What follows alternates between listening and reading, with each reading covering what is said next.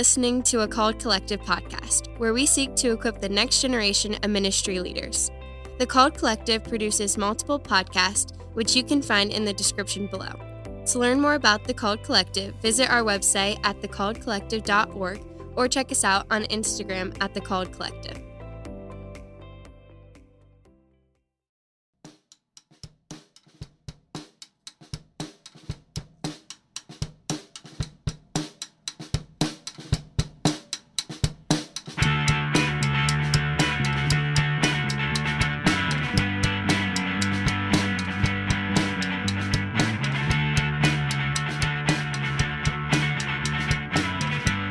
Greetings and welcome to Fresh Text. Fresh Text is a weekly podcast where we study a scripture passage together, usually a pair of scholars, pastors discussing it. We hope it'll be enjoyable and edifying for all, but especially equipping for pastors or teachers who are preparing sermons or lessons in the upcoming weeks.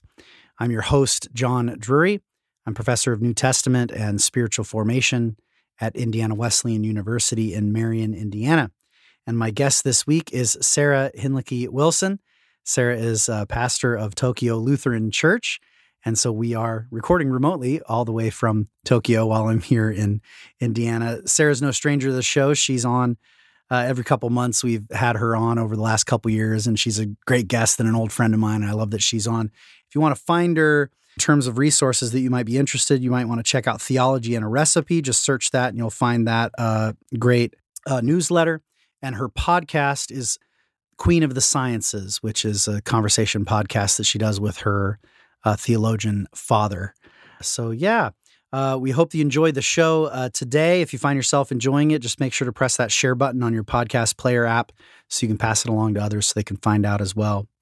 Thanks for listening and enjoy this conversation with Sarah.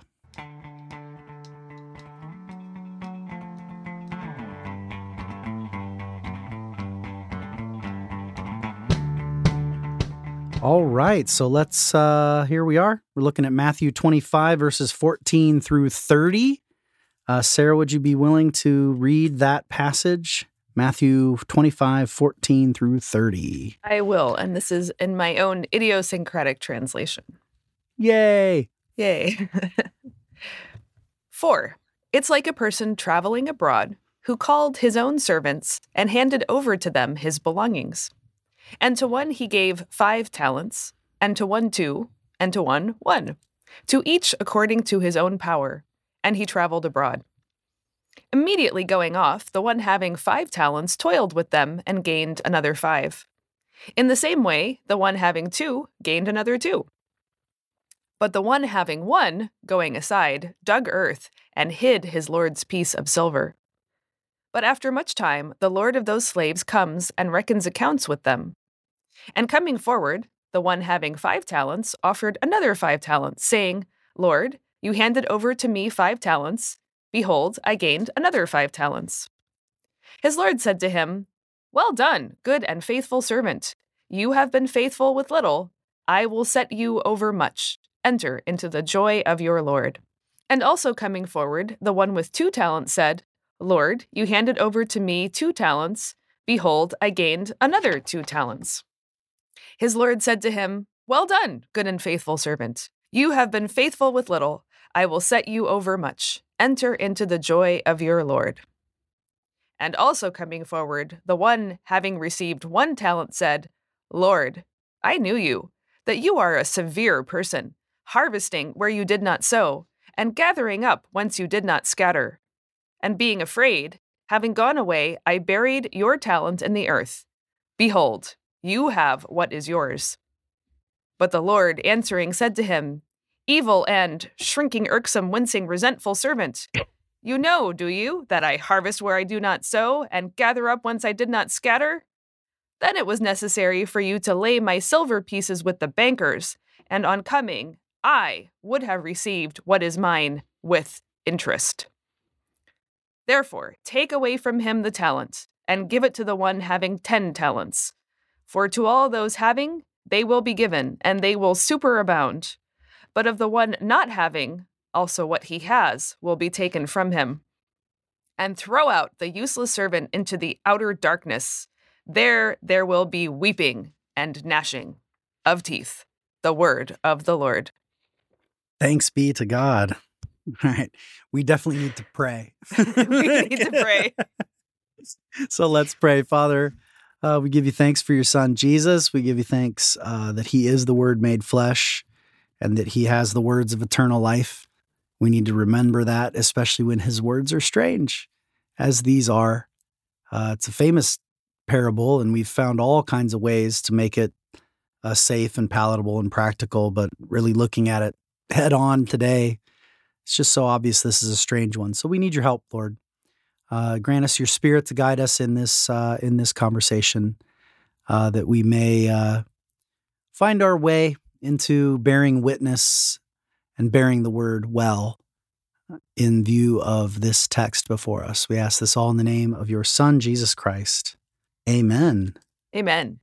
Well, of course, I'm bounding over with questions about your translation, and we can either start there, or if you want to just make some initial commentary of what you were noticing, that's just as good of a place to start. Well, I think we should do our usual Greek geek out to start with, because it's always fun.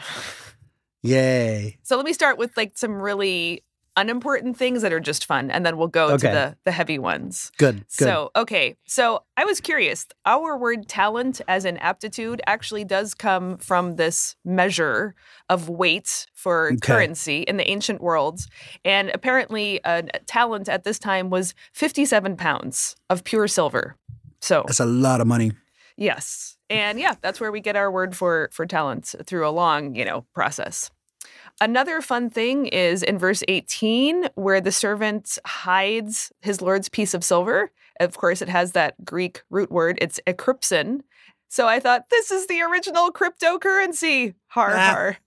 Har, har. Yeah. Okay. But no, that's good. That's good. Yeah. Yeah. And this is what happened. This is what ended up happening to crypto about a year ago, right? This went to nothing. So. No interest. Also, the calling the Lord a severe person. It is anthropos, not aner. It's usually translated man, because it's talking to a man, but it is anthropos. And the word severe is scleros, as in sclerotic or atherosclerosis. So it's where we get the medical word for the hardening of arteries, scleros. Ah. Yeah, and like multiple sclerosis, right? Exactly. Yeah, exactly. okay. Yeah, so that's where that comes from.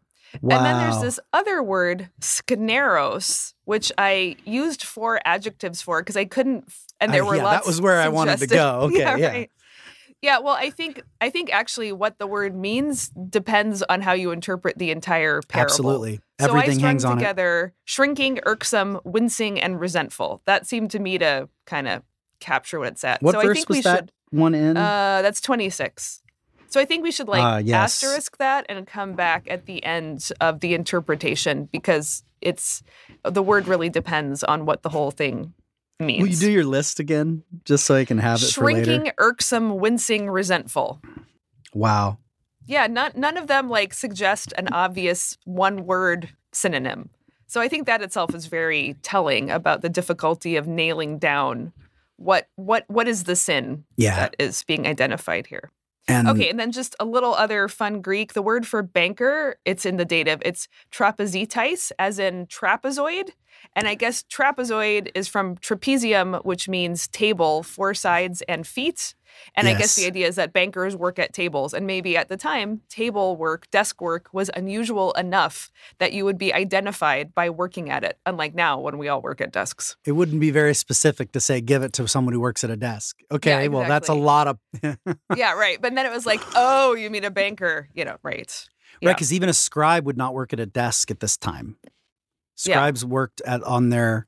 the way you'd copy text at this time is you'd have it in your lap, and you would read a couple sentences, commit it to memory, set it aside, and pick up the other book and write it down. No kidding. They must have had terrible neck pain.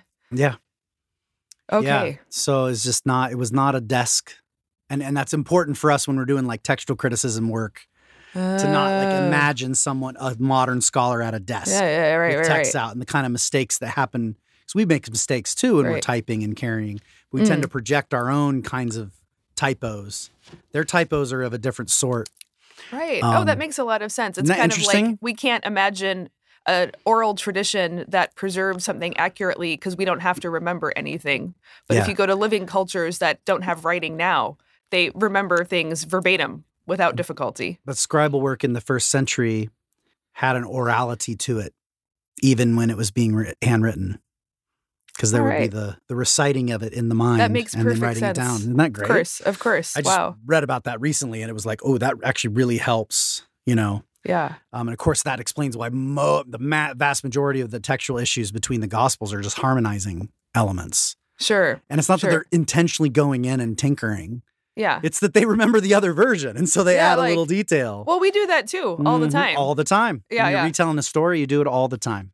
Right. We just have this notion of the text as this fixed thing in front of us that you look at with your eye. Yeah. And so we know the difference between my embellishments and the text itself. Right. Supposedly, that's important to us. You know what I mean? Yeah. But Interesting.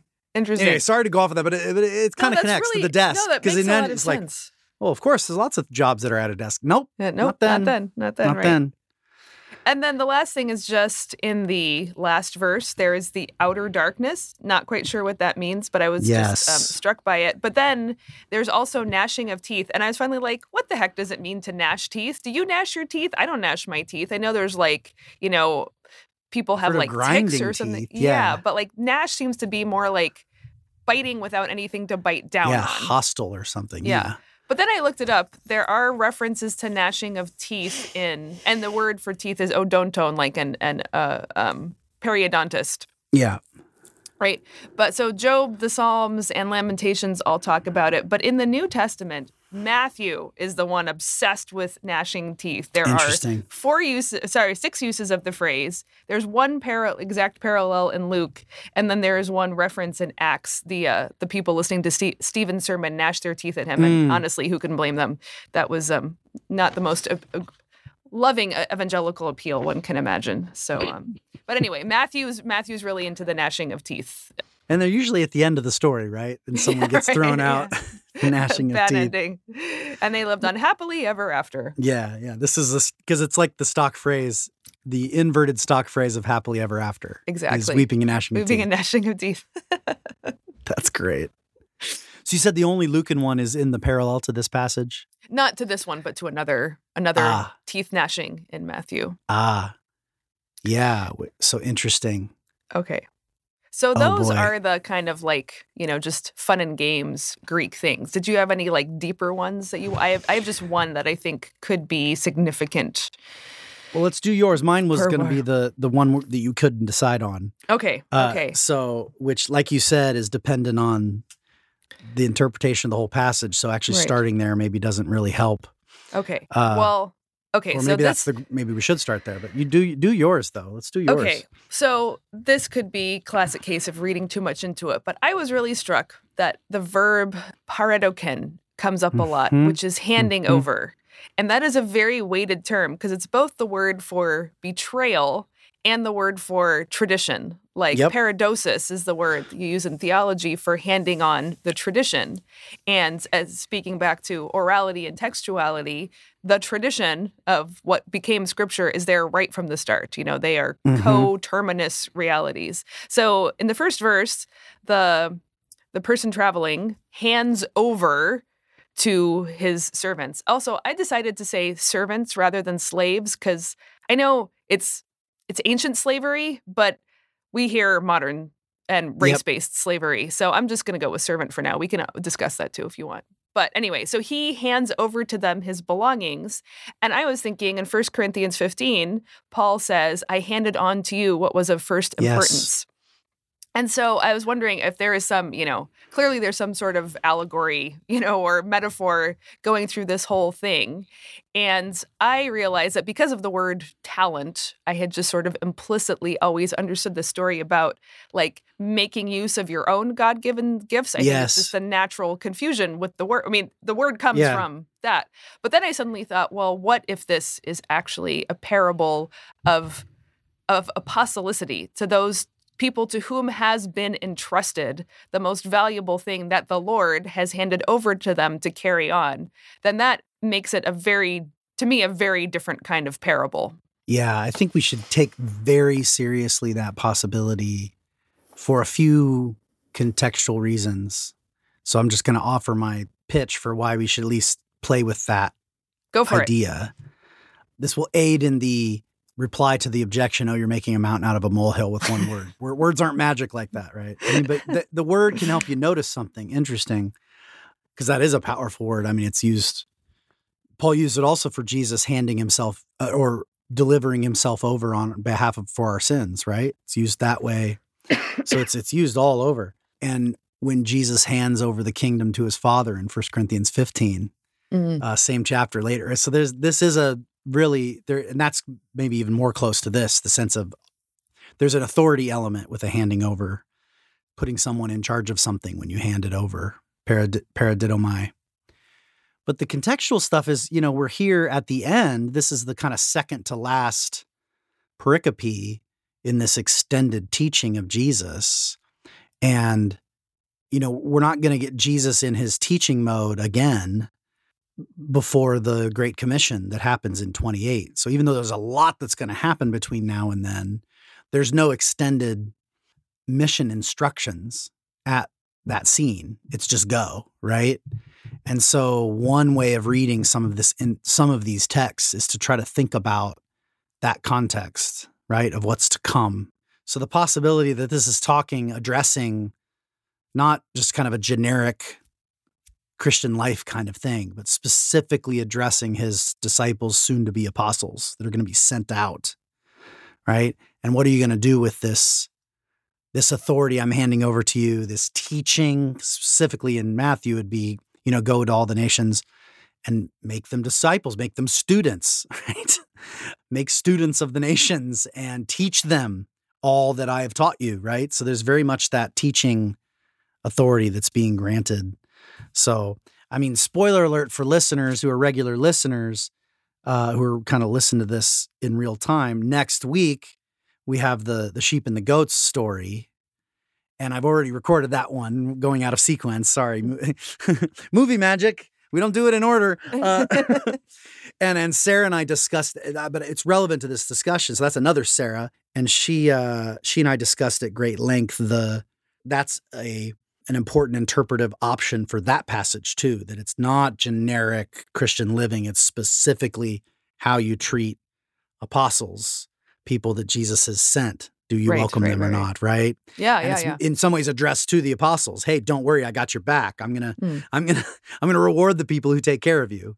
Right. And punish the ones who reject you. So if that reading is plausible there, which is very plausible of that story, then that same plausibility reading should kick in here earlier in the same chapter, is that this is not just a generic, any interesting thing God gives you as his creator, or, kind of framing it in terms of like some kind of spiritual gifts language or something like in 1 Corinthians, but thinking of it much more narrowly in terms of the apostolic teaching, the handing on. What are you going to do with it? So anyway, that was just a long way of saying, I agree that's a possible reading. But there's some contextual factors that I think would support that. I hadn't thought of it till you said it, but it totally fits the literary context. That makes sense also, what you're saying with the sheep and the goats parable, because I have read, as I'm sure this is what you talked with your other guest about, is the idea that this is not a, this is the good works passage that gets rid of all the faith-based language of the New Testament, but actually it's specifically about people who have no other relationship to Christ coming in contact with his messengers, and that is how they contact Christ, not him directly. So if that's the case, if it's centered on the fate of the apostles, this is telling them how you are as apostles are supposed to behave. The next one is about what will happen to you once you go out and actually do it. So to me that makes a sense of the through line of what's happening in these stories. Yeah, and their receptivity to the gospel. And here it's like, what are you going to do with the gospel? And then all of a sudden, burying it seems really dumb. Right. Like if you put this chapter 25 in a missiological context, which everyone does with chapter 10 of Matthew, of course, where he's giving those instructions when he sends them to the lost sheep of Israel. Although ironically, it's possible to not think of chapter 10 as the kind of final instructions because they haven't been sent to all the nations yet, Right. Now that they're sent to all the nations, maybe this is the more relevant material. You've got this great secret. The secret's out now. don't bury it, right? Yeah. Don't And, bury it. I think another point that could support this is, and against the my personal gifts or my personal talents reading, is that the two who invest, they get exactly the same back. And that really struck me. 5 gets exactly 5 back. 2 gets exactly 2 back. And I wondered, I mean, again, maybe making too much out of a small thing, but I wonder if that's the point is if you put the gospel out there to do its work, it will take care of doubling itself. Just go out there and do something with it. And then and there's no difference in the percentage of return between either of the first two figures. They both double only, which seems to me pointing to the thing itself doing the work rather than the skill of the trader doing the gain. And what's interesting then is in the third case, the master says basically, you could have just done the bare minimum and at least gotten me some interest on it. At least. Right. And this is a whole nother line of interpretation, but how did the church's long forbidding of usury deal with this text when the Lord himself says, if I can't get a profit, I at least want my interest on it? That I did not investigate the whole history of interpretation of this passage, but I think that'd be an interesting line to follow. Well, that's a perfect transition to question I want to pitch then in our second segment. So I'll drop it and then we'll take a break and come back. But that text is primarily a problem for that if we, as the church usually does, assume that this is a one-to-one comparison, that this Lord just is God/Jesus, right? Right. And I think interrogating that assumption might also produce some insight. So let me drop that thought in there and let's take a quick break and then come back and explore some more.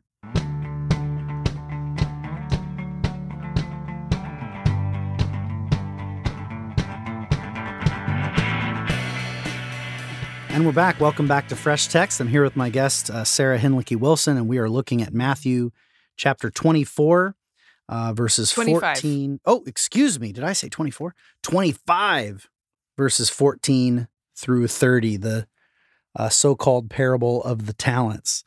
So I want to highlight one thing picking up on where we were at earlier. The opening lack of kingdom of heaven is like, I think is important.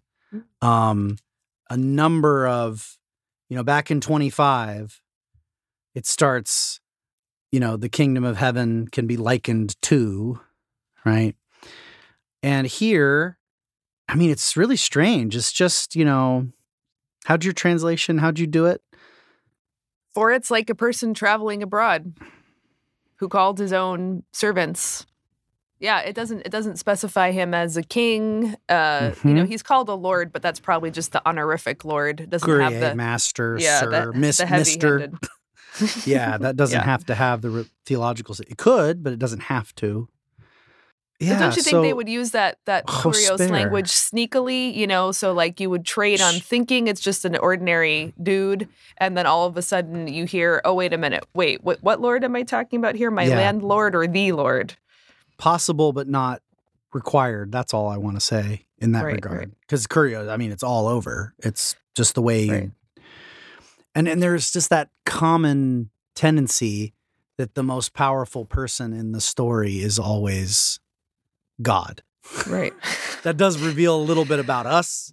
Well, right? But also, it's not wrong, God, but yeah. In these stories, he's often absent, though. In that respect, it does look like the way Jesus talks about God, like he's just stepping out of the frame for a while and seeing what happens in his absence. So I just thought to look, well, since we talked about what comes after this parable, I'm looking at what comes before. And chapter 25 starts, then the kingdom of heaven shall be compared to 10 maidens. So it's the story of them. That one concludes, watch therefore, for you know neither the day nor the hour. And then immediately, for it will be as when. So there seems to be, so it's not directly prefaced with the kingdom of heaven, but there does seem to be some kind of logical continuity with, the 10 virgins is also an alarming parable, which is hard to take. But we don't need to go into the whole thing here. I have come to read that as a parable of, rejecting grace. It's not about preparation for grace, but actually grace always being on offer and treating it contemptuously. Yeah. So that would be interesting, because then now this is all making sense. If all of these parables are really addressed to the apostles and missionaries who will come forth, then you can see a much clearer line of continuity, and it's much more specific in its critique. It's not about, I think for Americans, it's so easy to read all these parables as make good use of what God has given you, as in like hustling, and self-development. Get your hustle to have your oil, hustle with your talents, and hustle in making sure you're really good at, caring for the poor, right? That becomes one more hustle. Yeah. And then all of that is entirely not about the thing. It's not about grace, and it's not about other people. It's about making sure I can exploit grace in other people in order to secure myself. And that reminds me of Jesus saying earlier in this gospel, look, if you're going to take that attitude, just make friends with unjust mammon. You'll get a better deal out of them than you ever will out of me. Yep. Yeah, so actually it's occurring to me when we put the three together that if we are going to, again, without allegorizing, at least it's a parable, it's casting light in some way, even as it casts a little darkness. The central characters in these don't really work in the larger context as teachings about God. They really are about Jesus specifically, right? Not just about his Father, but about him, because he's about to leave, right?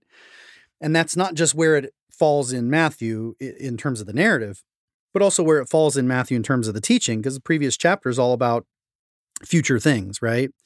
So it's kind of his parallel to Mark 13. Mm-hmm.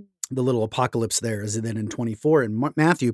And so then these three teachings, since it doesn't use the word parable, I'm trying to speak more vaguely, but these comparisons, these teachings, these stories, the first one is the bridegroom. And of course, we already have language of Jesus comparing himself to being a groom in the fasting controversy earlier in the book.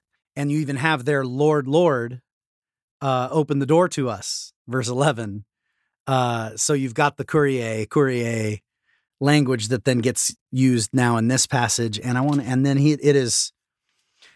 then he's Son of Man, and he's called King in verse 34. I'm thinking of the next passage that we'll go into next week, but just the notion that it makes more sense than in this. It's not just the kind of like deistic absent God who gave us talents and we should use them and he'll judge us about how we used them, which is basically there's that weird kind of like officially against deism, but totally deistic in the way it thinks, like kind of Christianity that at least I was raised in, you know what I mean? Like, so whereas like the parable of the talents, the absence is specifically the fact that Jesus himself is about to ascend into heaven and not be available, right? Right. He actually fits this paradigm a lot better than any kind of generic teaching about the Father, what Jesus has to say about the Father is that he's like actually really into the details of every little thing that's happening, right? He's watching the sparrows So his teaching on the Father is that he's very present every day.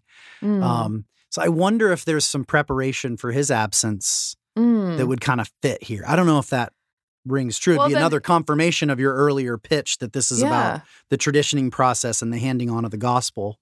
Well, and then that would fit really well if, as we both teach and believe, the word of God, both in the Jesus sense and in the scripture and proclamation sense, continue to be powerful and effective. So Jesus, if he's the person traveling abroad, if he is not physically in the picture, the talents are him. And it's the word and the gospel continuing to do its work. If you bury it, it will not be able to do its work. But as long as you just take out and try something, it does itself. Like, again, if that's what the doubling in both cases is about, it's not the skill of the apostle, but actually this is Jesus' presence. So carry it out, let it do its thing. Don't put it under a bushel. I mean, it's not irrelevant that a talent is a huge sum of money. Of precious metal. Yeah. I mean, we're talking 10, 20 years of wages. Yeah. This is not an amount of money that these servants would probably ever have on their own, which is why actually thinking of our natural abilities as talents is a little like fishy. A little egotistical. Right? Yeah. It's like, really? You're worth that much? Right? This is to use lingo from our theological training. This is grace, not nature, right? This is this super abundant. This is a donation being granted that's way beyond what we could ever acquire. That connects to the verb. Okay. That verb. Tell me if you know more about this verb. I couldn't get much out of it, but that has to be the whole point, right? In 29, for to all those having, they will be given, things will be given to them, and they will thesetai. Tell me about this. Well, it appears a lot. Oh, does it? So I didn't recognize it. Okay, tell us. Oh, maybe I'm mistaking it for a different word. No, you know Greek way better than I do. I don't know about that. You're a New Testament professor, of course you do. I'm finding my way. I use an online interlinear, so I cheat. Yeah. Me too sometimes. It's what I'm doing right now to make sure I don't say something stupid. They're both passive. I'm obsessed with passives. That's clear. And I did not translate it in a passive sense. I couldn't figure out how to do that. How to say it. Yeah. Well, it could be middle.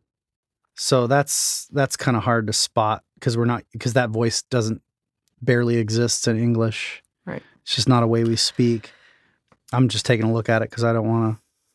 We're in 25. Look, I clicked 24 again. Why do I think this is in chapter 24? This is great radio. Christmas Eve and Christmas Day, the 24th and the 25th. That's why. Yeah, that's why. I like that. That's a good guess. Yeah, it is passive. Oh my heavens. Interesting. Tell us, we're dying. What did you find? I will. No, it's very common. I thought it was the word it was. So this is the word used in the Sermon on the Mount for righteousness surpassing the righteousness of the scribes and Pharisees. Yeah, I knew you'd like that. Ooh.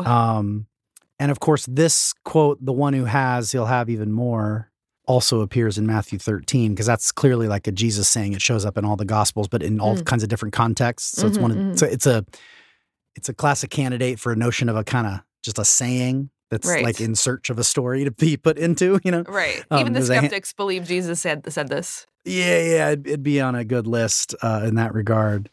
It's the stuff that, it's the excess fragments at the feeding of the 5,000. Nice. So it's a pretty powerful word in that regard. So it's surplus. It's the surplus. That's maybe the best way to think of it. It's used in Luke when Jesus is commenting on the widow's mite, right? And it's often translated, they gave out of their wealth.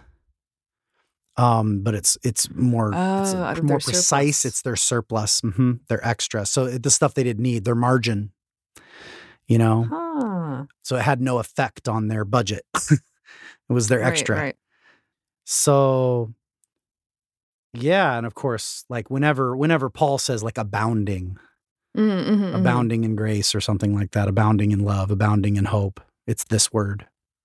This is great. It's very frequent in Paul. All over Paul. 1, 2, 3, 4, 5, 6, 7, 8, 9, 10, 11, 12, 13, 14, 15, 16, 30, almost 30 uses in Paul's letters. So amazing. Anyway. Well, clearly I need to spend some time thinking about the gospel of superabundance. But okay, so but that links it to this. I like it. It's a nice way to play with your. Because the fact is, if people are going to allegorize this in terms of our own personal talents, why don't we allegorize it in another direction that's more about the gospel? Even if it's not the exact precise meaning that Matthew had in mind when he wrote it down. It's like the context is inviting that because of this kind of missiological framing that you can put this whole chapter in. Yeah. Oh, that's great. And that starts to really help me think about when we get to the sermon starters, I'll hold up for there, but that makes a lot of sense. And then, but it's that really shifts again, the whole thing. So, well, all right. I think before we get to interpreting it for preaching, we need to back up to this accusation against the Lord of being a hard man. Yes. Who is apparently a bit of a thief or cheats or something like that. Clearly an ethical accusation being leveled against him by the shrinking, irksome, wincing, and resentful servant. Yeah. So Is it possible that the error that he's making, one possible read of it, especially if we see this Lord as representing our Lord and Savior Jesus Christ, right? Then I wonder is the statement true that this is what the master is like, right? Because those words are not the narrator speaking. Those words are, right? So they're the servant's explanation of his behavior. And could it be that his behavior was rooted in assumptions about what the master's like that aren't true? Because does he say, verse 26, but his master replied, you could translate this, you wicked and whatever slave. Yes, I reap where I don't sow. Yes, I gather where I don't scatter. But it's possible for this to be a question, a rhetorical question. And the NRSV actually does that. You knew, did you, that I reap where I did not sow and gather where I did not scatter? You could take it as, so is that so? Well, then at least... Right. The Lord grants the premise and said, well, if that was your premise, you still could have done this instead of what you did. So you're right. It isn't a direct refutation. I don't know. It's just something to consider. Because at the end of the day, I can't get my head, and maybe I just need to let this be a difficult passage that I can't solve. But I can't get my head, if we're going to read it with this Kyrie as the Kurios Jesus, right? I can't get my head around this being a compliment, that he reaps where he didn't sow and gathered where he didn't scatter seed. I mean, that directly contradicts what he says in Matthew 28, all authority in heaven's been given to me, right? So he has all authority. There is no field he can reap that isn't his. Right. So it doesn't really fit the character. It might fit the character of the master here, because we didn't know what he went to go do. But there was no clue at the beginning that this was a particularly, again, we need to be careful. The Lucan version of this is very different. Right. So this is an example where, a little color from the other gospel ain't going to help. The measurement is different. The numbers are different. There's a whole other side story of some enemies in another city. Mm-hmm. So I think we just got to leave that one out of the equation here. Or we're going to get lost. In this passage, the only person who makes these assertions directly about the master are this servant who we're not inclined to trust given the information we have. I don't know. What do you think about that? Maybe you want to push back on that, but. Well, I mean, it is striking that the accusation is never directly refuted, just a different line of action drawn from it. I think where I got looking at this, the key phrase for me is the servant saying, "Behold, you have what is yours." Yeah. So I think what he's saying is, I have passed judgment on what you are entitled to. And and here, this was yours to begin with. It's still yours now. I didn't do anything with it. I didn't make it less, but I didn't make it more. And I think behind that is this whole world of maybe this is exactly I'm just going to assume from here on out that it is talking about Jesus. If that's the case, then this is somebody who assumes that Jesus does not have all the rights and all the authority to which he is entitled, because Jesus' identity is still heavily under dispute at this point. And so this is someone who apparently is masquerading in Jesus' name, but is hedging his bets and not thinking everything is his. And so Jesus says, okay, even if you came to that conclusion about what is mine deserved at least the interest, at least some more respect than you gave it than bearing it on the earth. It's almost like you're saying, okay, maybe you cannot grant that I and the Father are one. I know that's John's language, but at least you should grant that I am the rabbi, the teacher, the sent one on some level, and given me some return on that. And this might, again, be reading too much into it, but in verse 27, when he's talking about that you should have put it with the bankers, and then it says, on coming I, and it is the pronoun ego, would have received what is mine with interest. And it's, for listeners out there, in Greek, you don't have to use the pronouns. It's implied already in the verb. So I just wondered if it is, emphasizing this is an assertion of authority and possession. I should have received what is mine with interest. And that is... And the what is mine of 27 links back to 25, right? Yes, You've received what is yours. Yeah. It's an exact same phrasing, just as a personal pronoun there. Oh, that's so good. Yeah, I myself. Yeah. And when I came, I myself would have received what is mine with interest, together with interest. No, that's good. You behold, you have what is yours. Ooh. And the parallel jumped out at me because all of them, when they speak, they have the same first word, ide, behold. They all start with behold. The other two say, behold, another 5 talents I have gained. That's 20. And then 22 is, behold, another 2 talents I have gained. And verse 25 is, behold, you have what is yours. No more, no less. It feels like a slap in the face, doesn't it? Totally. Yeah. Well, the servant's wicked. Ponere, there's no way getting around that. So the servant's not the good guy. That one is clear. It's the second word that's skneros. Shrinking, irksome, wincing, resentful. Of course, wincing and shrinking, Ooh. Boy, oh boy. I mean, I get the resentment. You never should have had this in the first place. You don't have a right to anything else. Everything you do is theft and dishonesty, and I'm not going to let you enjoy or profit off of what is yours, even while pretending I'm respecting what is yours. That's the vibe I get from the servant. Yeah, and so then the shrinking and the wincing makes a certain sense because, like I said, if we're willing, since we know he's wicked or evil or however we want to translate Panera, that should color how much trust we put in his narrative about the master being so sclerotic, right? That he's so stiff and harsh. And he says, verse 25, I was afraid, right? So I wonder if there's an element of you were too spooked, So you were so afraid of me. In your fear, you actually forgot to actually fear me. Take me seriously, right? Right. Which would be to respect me. Yeah. Right? And to respect me enough that if I gave this to you, you were expected to do something with it.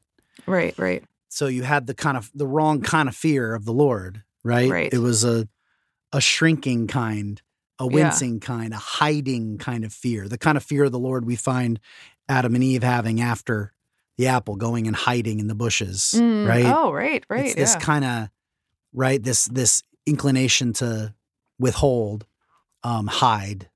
I feel like there's something there to play with. Right. I think to invoke a little Luther here, though, not that I know of on this particular thing, his big thing is you don't want God to be God. You don't, and on some level, the servant doesn't want the Lord to have everything that he has. He just thinks it's wrong and unfair, and I don't want you to have it. And again, right, fearing, but not the right way. And instead of, he assumes that the master is hard and to be feared. And then that puts me in mind of, Luther says the introduction to the Lord's Prayer, Our Father, is to say he is a loving father who wants to hear from his loving children. Yeah. There's clearly no love conversation happening. But what if it's not the Lord's fault for not demonstrating himself as an affectionate father, but something within the servant that cannot even recognize authority or affection either way when he sees them? And then he'd be sclerotic in his own way, unable to hear a different message. Yeah, no, that's good. It goes back onto him that he's the one who's kind of stuck in a mindset. And I mean, what is, speaking to a Lutheran right now, this might fit. I always like to kind of say, well, works righteousness is the system that God will use if it's the one we prefer. Oh, okay, that's the standard. I mean, this is right in Jesus' teaching. The measure by which you measure is the measure by which you will be measured, right? So if that's the measure you want to go with, okay, right? Yeah. But you shouldn't choose that one. Don't choose it. I'm giving you some other options here. Don't choose it. It's not my way. And I mean, that's the kind of punishment we're seeing here. It kind of, that would fit the tone of this whole passage. Like, oh, you think I'm a hard master? Well, here, I mean, I'm, then maybe surely you want me to be a hard master. Okay. Then I'll be the hard master. Okay. We can do that, Yeah. Oh, we're already cooking. Let's take a quick break and come back and keep exploring these implicit sermon starters that we've already planted. All right.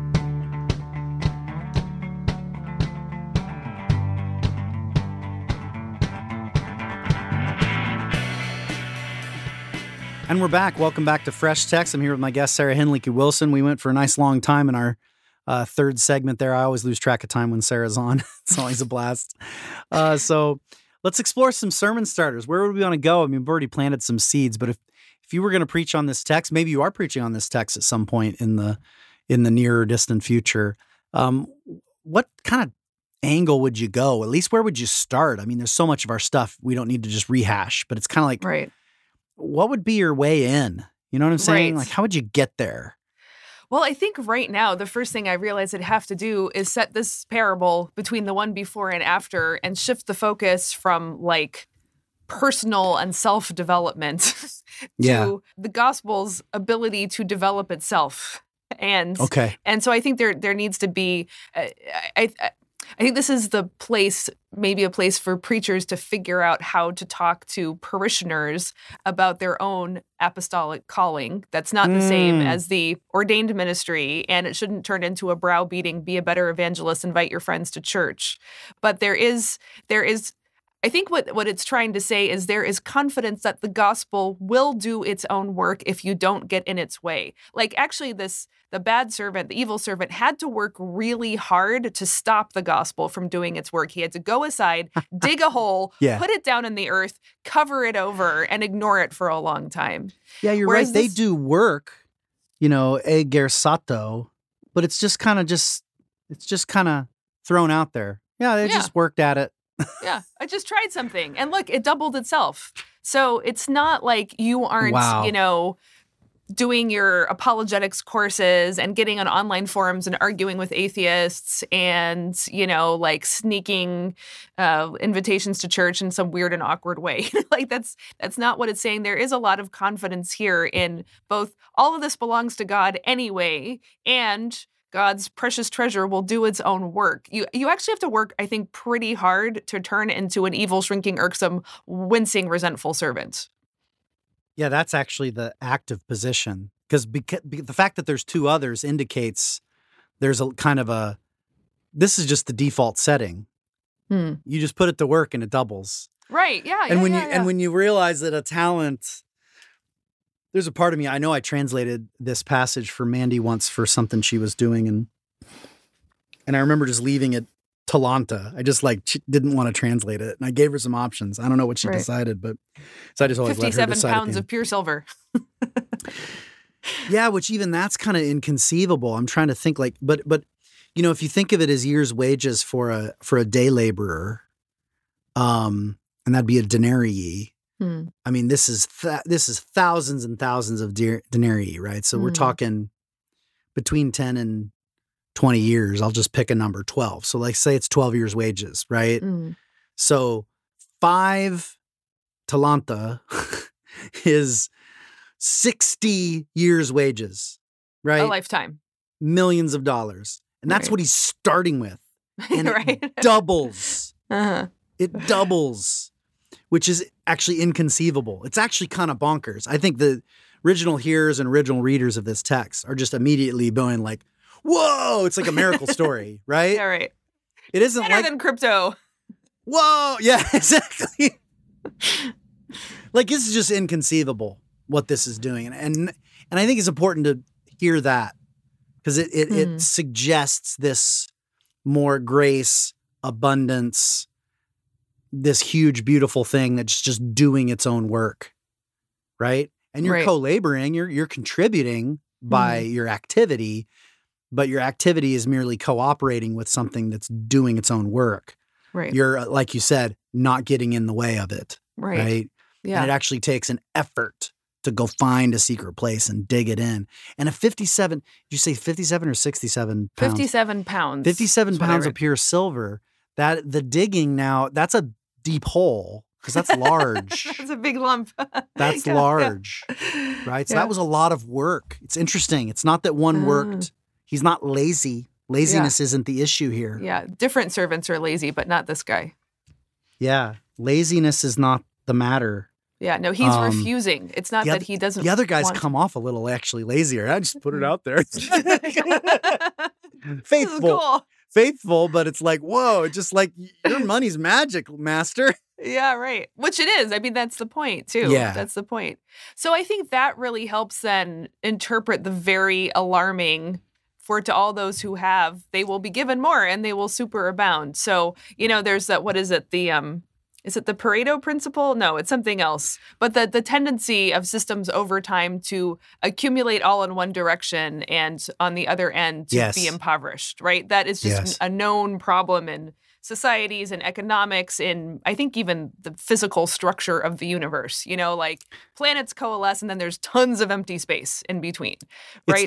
It's the reason why the Jubilee year would have even been thought of.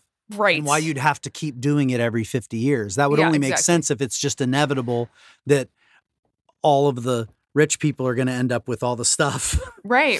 Because it's just, you're going to have a kind of 80-20 principle in terms of the way that things work. Right. So I think this is not actually endorsing or even about that. And so if we take that the talent is actually the word of God, the gospel, doing its own work, the point is once you have the gospel in your hands, it will just keep growing and blessing and giving you more and more, and you will superabound. And that connects to all those Pauline passages. It's really the gospel blessing, the presence of the word of God in your life that multiplies. It's not about your talents, your self-development, or your wealth, or radical inequality in society, but really about the specific work that the word is doing.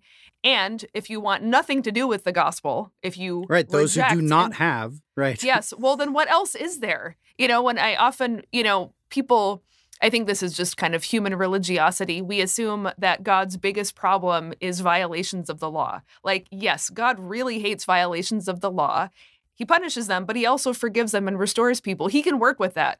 But rejections of grace, what else is there? There isn't anything else besides grace, except finally terror. And I think the way I've become to read it more and more is when scripture talks about terror, it's not primarily about law violations. It's about grace contempt. And I think that's if this whole story then is about what you are doing with the grace gospel word of God given to you, then the slave goes into the outer darkness where there is weeping and gnashing of teeth because there isn't anything else after grace except that. Yeah, because this threat is not a threat of direct punishment by the master. Right. This is, you wanted nothing to do with me and my money? Okay, well, then you're on your own out there. And it's a tough world out there. Right. So have at it. Yeah. Right? I mean, in a very precise sense, this evil slave did not break any rules. This is not about, going against the 10 Commandments or something. This is about contempt and rejection of the good thing that the master has and is willing to share and see grow, including giving the servant a chance. Yeah, in fact, lending at interest would have been a violation of. Yeah, right. And he would have been okay with that if you would just do something with it, Yeah. Yeah, we'll find a way to get around that.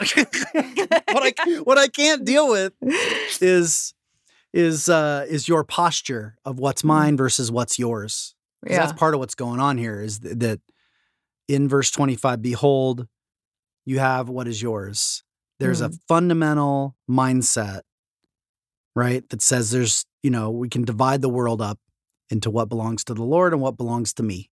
Right. Right. And that means the servant is also saying, this is yours, but I am not yours. Oh, whoa. Okay. Whoa. That'll preach. Oh my goodness. Wow. Yes. Because then even verse 29 is so strange, that phrase, even what he has will be taken from him. It's like, well, he doesn't have anything. Why is it? Yeah, Right. exactly. Right. That's He'll why it's lose utter himself. darkness. It's Right. kind of negation of negation. It's Yeah. emptiness. There's that famous line from George MacDonald, the Scottish preacher, writer, theologian that C.S. Lewis loved so much. He said, I know where you're going. I was thinking I this know, earlier. right? Go do it. I Yeah, think this is where we should end. Yeah, go. Right. So there are those people who say to God, thy will be done. And then there are those people to whom God says, thy will be done. And in the end, condemnation is God letting you have your own will rather than you letting God have his own will. Yeah. So, yeah, you can go and have yours. Yeah. Which you In the thought outer was darkness. you. And even that you're going to lose. And you know what? You're going to lose your teeth because if you gnash them long enough, they will be ground down and you will just be gummy. Leave it to a Lutheran to find a way to preach just sorry to typecast you, but this is delighting. Okay. It fits. Yeah. To be able to preach it, to be able to start to articulate the structure of a sermon right now that is just a panacea of grace. It's just so grace and yet so threatening. Like it's like that's Right. very Lutheran. Totally. It really And that's is. what our Calvinist friends never get. They can talk about grace, but somehow they don't have like the juice, like the little mustard on it. That's like the alternative is just, terror, Yeah, horseradish. Let's It's go. more- Wasabi. Yeah, exactly. It's that. And that's that's what I always felt in Luther is that he was like threatening me with grace or something like Yeah, that. right. The stakes there's a are power really there. high. The That's stakes right. are really high. It's a matter I of think- life and death. That's right. I think for Luther, I think for Jesus, I think for Paul. And it's so easy to hear that purely as threat. But I think the whole point is that grace is threatening until you give way to it. Right, and then it's right, good. right, But until it gets to that, there's no way avoiding the shock and the encounter that, kills you and then makes you alive. But you get killed first. Yeah. I mean, sorry to kind of zoom out to our traditions, but the funny thing to our listeners just for a moment is that, so I'm, I come from this long Wesleyan tradition, multi-generational Wesleyan ministers tradition.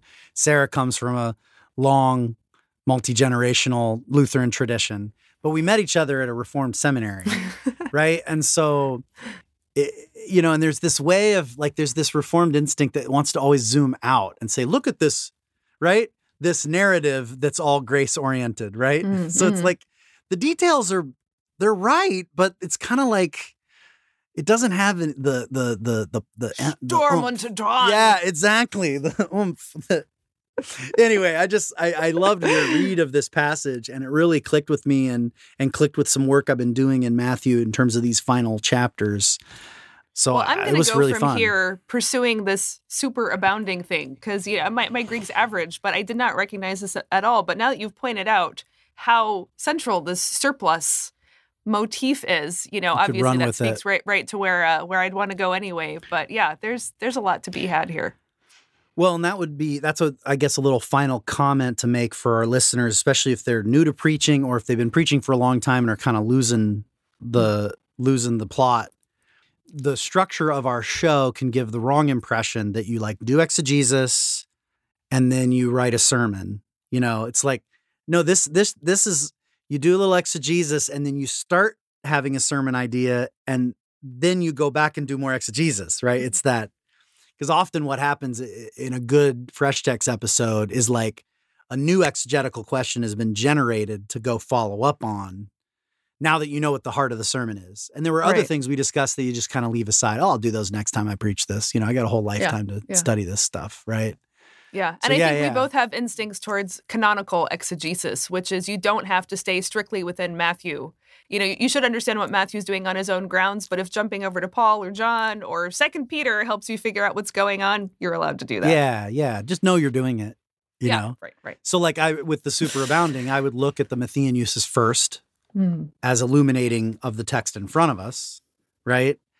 But in terms of the conclusions we need to draw about what's true, why would we only consult Matthew? I mean, those are more definitive for interpreting Matthew. Right. But the job of a sermon is not to interpret the mind of the human author of that text. Right. That's not the end, right? I think that's a really good entry point, but it's certainly not the purpose of a sermon. So, well, if you want to stay in Matthew, you can just deal with gnashing of teeth because he is clearly the expert. But there were 3 or 4 superaboundings just in Matthew. So, even that alone was going to be interesting. So, Well, this was a blast, Sarah. I always love interpreting scripture with you. Thanks so much for being on the show. You're welcome. Tons of fun. Very inspiring and illuminating for me too. Good. Well, thanks to all our listeners. Thanks to the Called Collective for producing and promoting the show. We appreciate it so much. Thanks to Todd, Eric, and Tom for getting this show started all those years ago with me. Can't imagine having this show start without you. Thanks, to Sarah. This was great. It was really fun. So, and with that, we say, have a good preach and a great week. Bye-bye. Bye. God bless.